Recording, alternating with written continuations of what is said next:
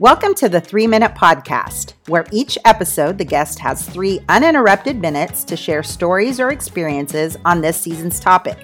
We follow that up with a question to push your thinking.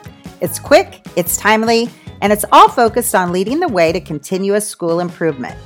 This season is focused on the prepare phase of the implementation cycle. During this phase, taking time to explore what to do, how to do it, and who will do it saves future time, money, and misplaced efforts. Guests this season will be sharing thinking through the lens of the leadership team and the foundational pieces of communication, leadership, collaboration, and data-driven decision-making in regards to preparing to implement. Today, Jessica Mossman, an implementation coach on the Kansas Learning Network, shares some expertise around database decision-making for teams to consider as they prepare for implementation through the lens of the Adaptive Schools Sourcebook work. Let's welcome Jessica to the podcast.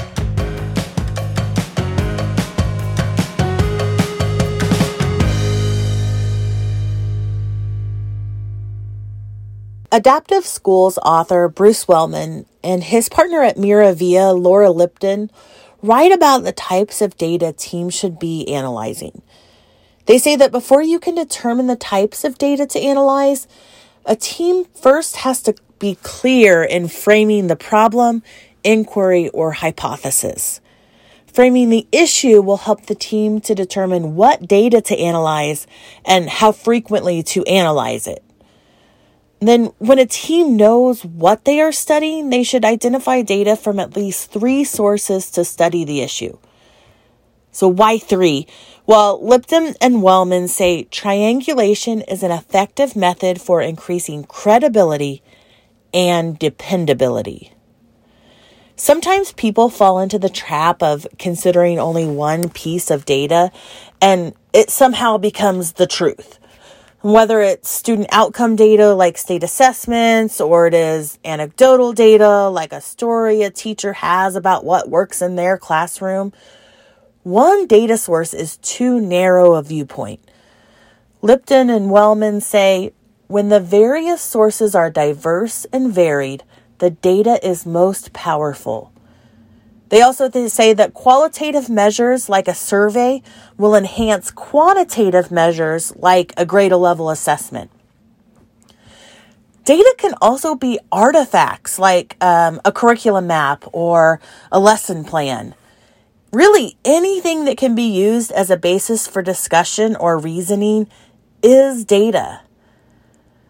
Okay, so what is the frequency for looking at data? Well, that's going to depend on the issue the team is studying. This is why it's imperative for a team to take time to frame a problem, inquiry, or hypothesis prior to looking at data. So, for example, let's say an elementary school has some basic data to indicate student reading outcomes are not what they should be. If the team frames their exploration as a problem statement, meaning the problem is that student outcomes are lower than expected, the statement might lead a team to examine FastBridge data, classroom common assessments, the district curriculum map, and teacher lesson plans. In this case, each of those might need to be studied initially one time to inform the study, and then choose future actions. In this case, that data might not be studied again in this same way until those actions have been completed, because the team is looking to see if the actions had an impact.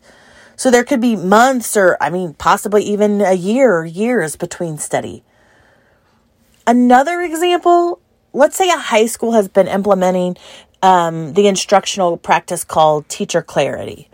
So the team wonders, how are we doing with implementing teacher clarity? Well, the 3 pieces of data they identified are a walkthrough tool, artifacts from lesson plans, and a student survey. In this case, the data analysis would be more frequent as steps are implemented to increase the use of the instructional practice. So data analysis for this might be monthly or possibly even weekly. The types and frequency of data all come down to how a team frames what they want to study. And once the problem, inquiry, or hypothesis is framed, a team can use that to determine what type of data to study and how often they may need to return to that data. Thank you, Jessica, for sharing thoughts. I invite listeners to consider this coaching question to push thinking. As a team, has the team clearly defined the problem they are trying to solve so it can decide what data to collect and consider? We invite you to consider posing this question at the next leadership team meeting as a way to begin the dialogue.